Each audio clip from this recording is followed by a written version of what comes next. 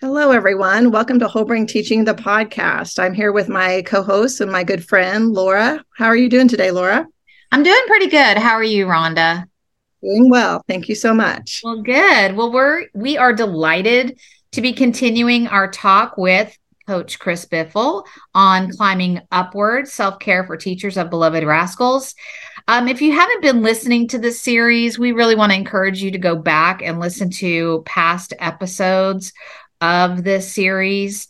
It is such really great information, and you don't want to miss a single episode.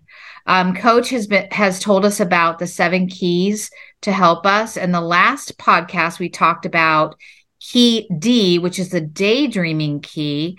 And I was thinking today that, which has been my favorite podcast and of the keys in this series. And every time we do a podcast, it's like that one becomes my favorite. Um, Right. yeah, right. So I'm really excited for today's podcast because we're going to be talking about key E, which is the energy key. And no one else can see me but the two of you, but I'm needing some energy today. So, Coach, we are excited to get started on this key. Welcome to the podcast. Delighted to be here, ladies. Let's talk about the energy key. All right, you've got 7 golden keys in this guided inner journey. And each of these keys unlocks another aspect of your mental resources. So we recommend meditation. We recommend deep breathing. We recommend a healthy appetite. We recommend exercise if you're a teacher of a beloved rascal. Keep all that going.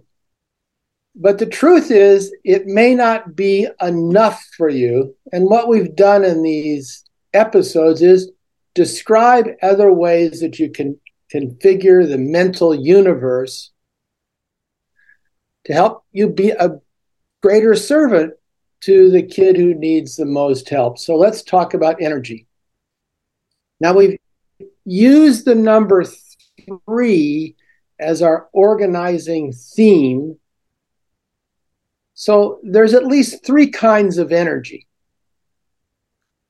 There's game energy, Laura. So you're playing a game. You're playing bridge or you're playing ice hockey. I know you love to play ice hockey. Or you're involved in anything that is so engrossing that it just is nonstop, uncertain reward. Video games don't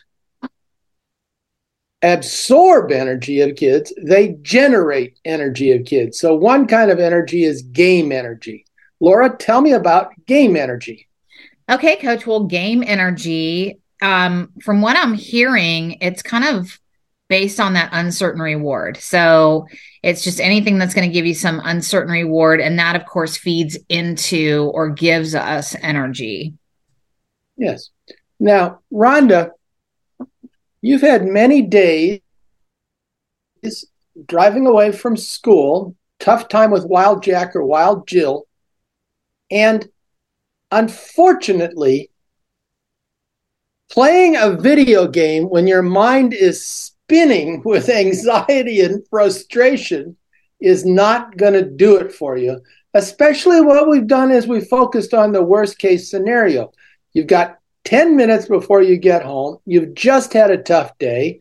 What can you do or say to prepare yourself to be a good spouse and a good parent? So, Rhonda, we love games, but we're taking game energy off the map as an option for renewing our spirits. Rhonda, explain why, though we love games, it's not going to help us be a better teacher of Wild Jack. Go ahead. Okay, so with this game injury, we're going to have to take it off the map a little bit because it's too much energy for us to do what we need to do as far as getting us in that right headspace to come home to our parents, to our spouse, to our family, and focus in on them and us. Laura, very good. Laura, one of the chief psychologist who's explored the nature of happiness is a Midwest psychologist with a wonderful name, Mihaly Csikszentmihalyi. And he wrote a book called Flow. And what he did was, this is before the days of cell phones, he had everybody with a buzzer, and random times during the day, he would send a buzzer to people and they would write down what they're doing and they would rate their degree of happiness. Now, you would think that the highest kind of happiness might be eating a good meal or having physical pleasure or being at the Midwest equivalent of Disneyland. But it turns out there wasn't one experience that generated the greatest happiness. It was a commonality among many different kinds of experience. For example, you're a stonemason and you've been working for 25 years, you're highly skilled, and you're building a stone wall. And it's a challenging project, but you're really good at it. And time evaporates. You're a ballet dancer, not a beginner.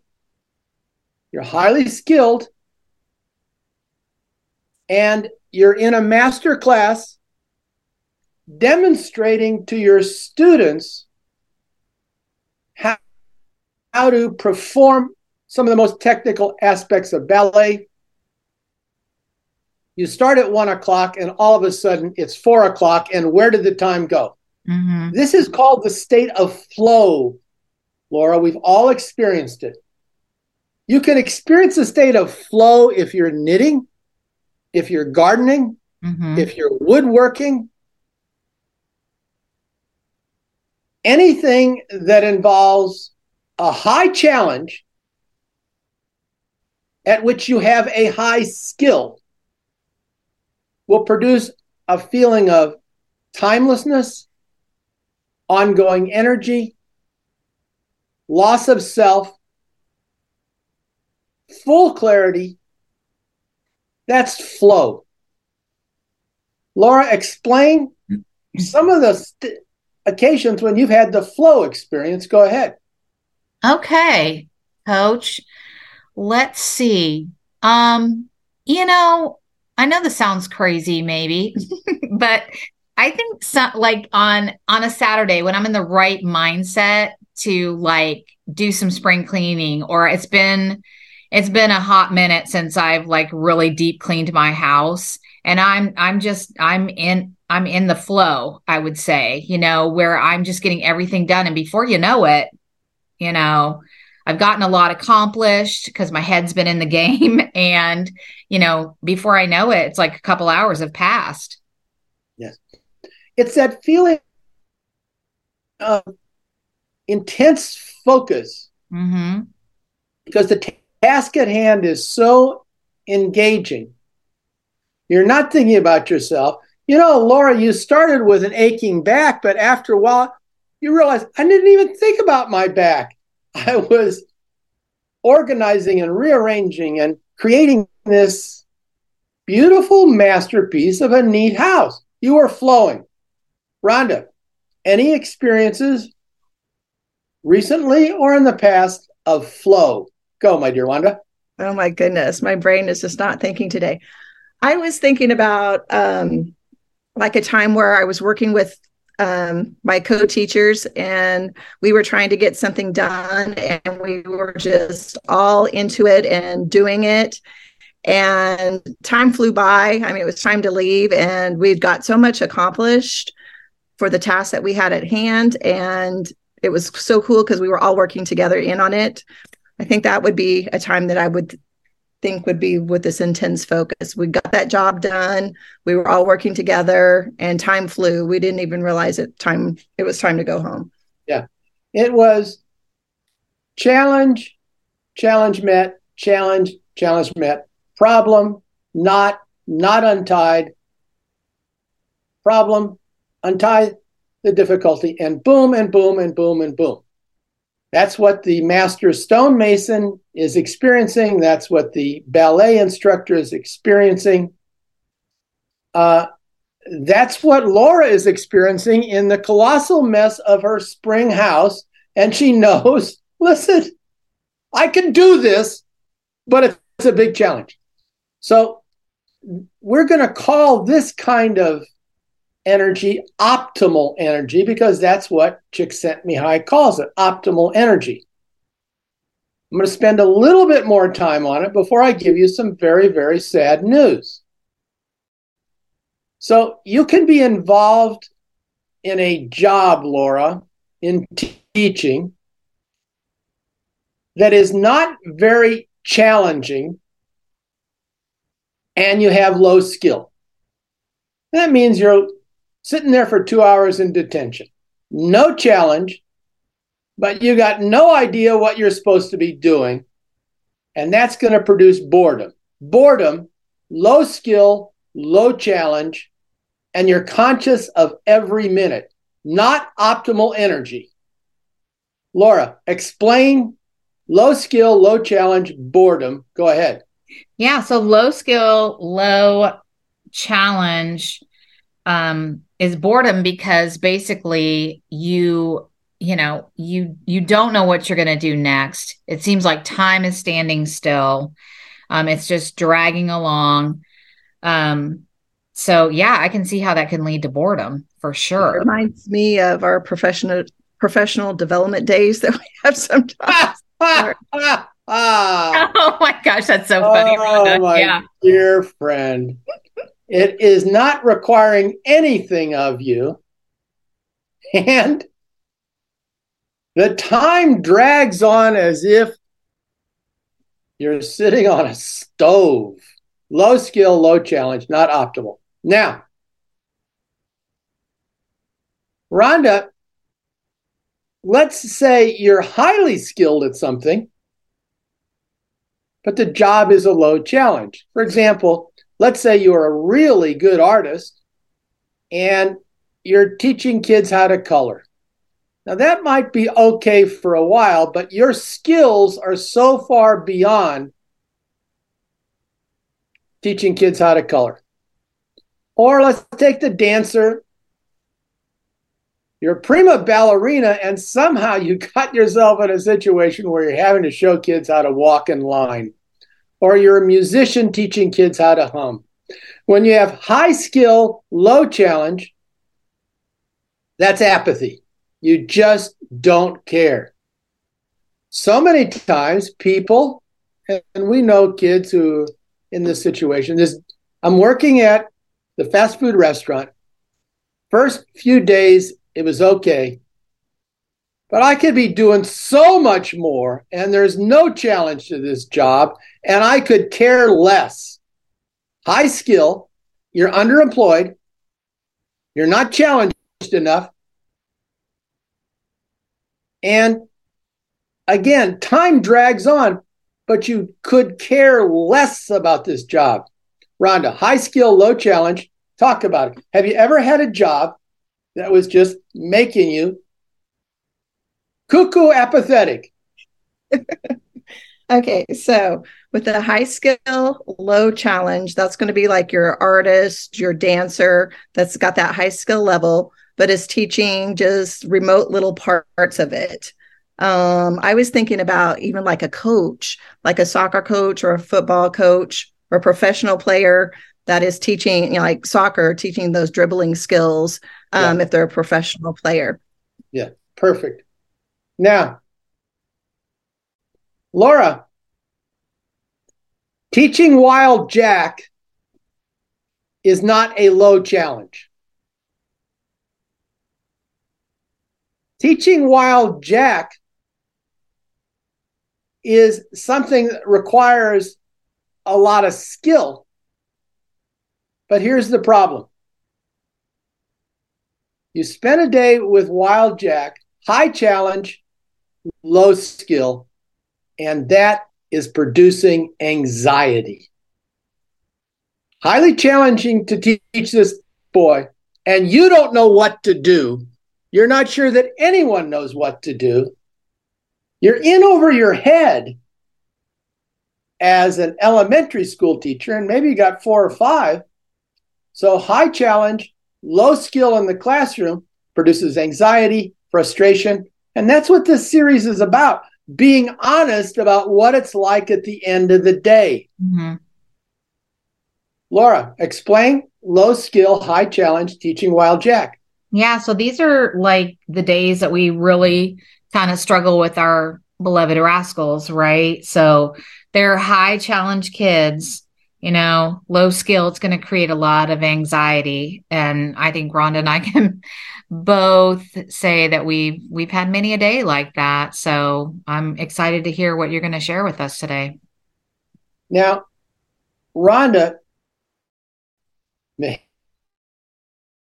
sent me high, as we said at the start, said the ideal situation is when you're highly skilled at something and it's very complex, like the stonemason, like a dancer, like a musician, like someone who's fantastic at knitting. And that's when you really feel fulfilled and you feel full of focus and time evaporates. That is not what happens after a day with Wild Jack. The psychological theorists may tell us, well, you need to find something that you're really good at and that you have a lot of skill at. But if you're employed as an elementary school teacher, you're not going to have many days of flow. So we took game energy off because we can't make ourselves feel better by playing a video game on the way home. And we're taking optimal energy off because after a day with Wild Jack, we're in over our heads. Maybe we have little moments where we do something really hard, really well, but mostly days with Wild Jack can be debilitating. So we're not looking at optimal energy here. There's got to be some other kind of energy. Rhonda, tell me how excited you are to know if there's any other kind of energy. Well, I'm super excited because now I'm confused because if I can't use my game energy, I can't use that optimal energy. There's no flow. I need to know what energy I can use. Here it is. My friends, we have game energy, we have optimal energy, and I'm saying the third kind is divine energy.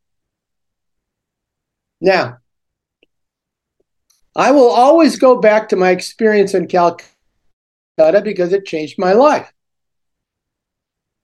These were nuns, women who had given up their life to helping the poorest of the poor in one of the worst cities on earth. Their patients came in near death, and most all of them were going to die. So they never had a good day. They never had a successful day. They never had or rarely had a day of high challenge but high skill. Oh, very challenging. This person is almost ready to pass away, but I have the ability to save their life. No.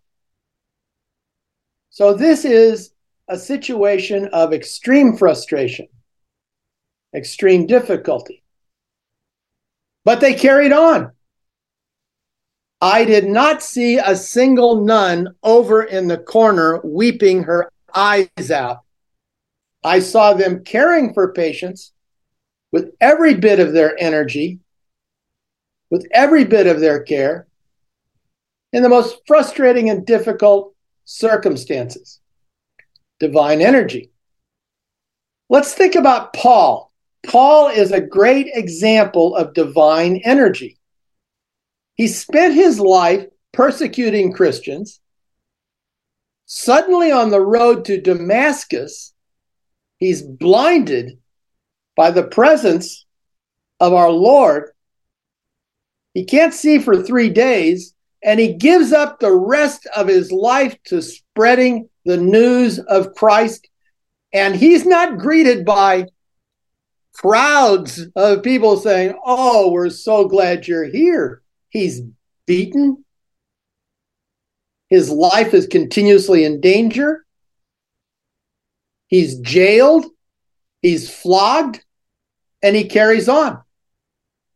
That's divine energy. And here's the situation. Laura, you finished a day with Wild Jack. Mm-hmm. And you think back on that day, and you kept eye contact, you gave the side hugs, you got nothing in return but more grief. But you gave that child the healing that God would have given and is working through you. Laura, Mother Teresa said, God has no hands but our hands. Mm-hmm. So when we walk one step in Jesus' sandals, when we do that one thing during the day or in the past, and we know there's more difficulty coming, we have divine energy. No matter the challenge, no matter our skill level, we keep going because nothing can defeat the Holy Spirit. Laura, talk about divine energy. Goodness gracious, we need it. I feel like you're in my classroom today. Okay. Yeah, I mean, I kind of had a scenario like that where I had my beloved rascal was having a meltdown today. And so, yeah, just being able to, in those moments, kind of draw on that divine energy that comes from, within, comes from above, where we can give those students what they need in that moment. And it's not our normal human reaction, right? We want to just go, I'm going to ignore that or knock it off or whatever. But instead, we come, like you said, we come alongside in love and really give that child what they need in that moment. And I think that's huge. That's huge. I think because it's so out of character for our humanness. So we really do have to get that energy from the divine. Rhonda, what do you think? I agree with what Laura said. I mean, a lot of times at the end of the day, you're exhausted, you're tired. And if you reflect back on it, I think, God got me through that day. And I think that's calling in on that divine energy that you kept trying and you kept doing all that you could do. And I couldn't have made it without his help and support. Yeah, I think back, on the last month or two, there have been some difficult times to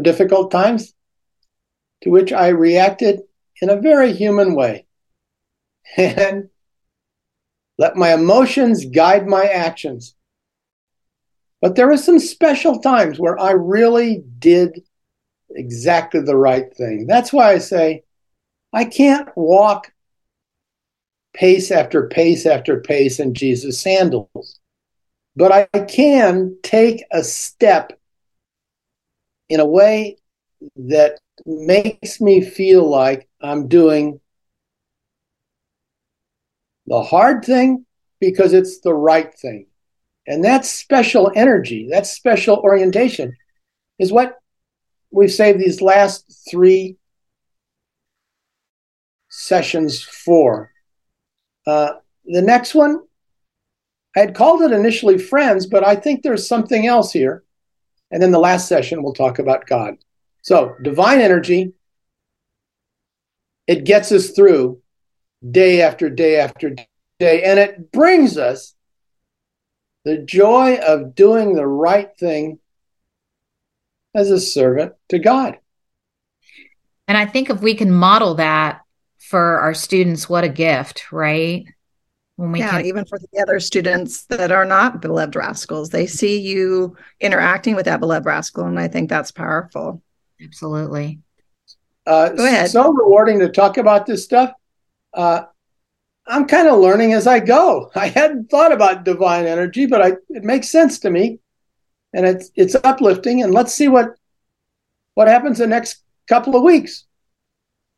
I would agree, Coach. So thank you so much for being on the podcast today. I really feel like that you're helping educators and people in general. We would ask that if you've tried these whole brain teaching therapies that Coach has talked about so far, we'd like for you to post it on Facebook groups and share with us how you are doing with these strategies that he's given us. We want to encourage our listeners to go to our website at www.wholebrainteaching.com for information about Whole Brain Teaching. Also, check out the Whole Brain Teaching official store for free Whole Brain Teaching resources.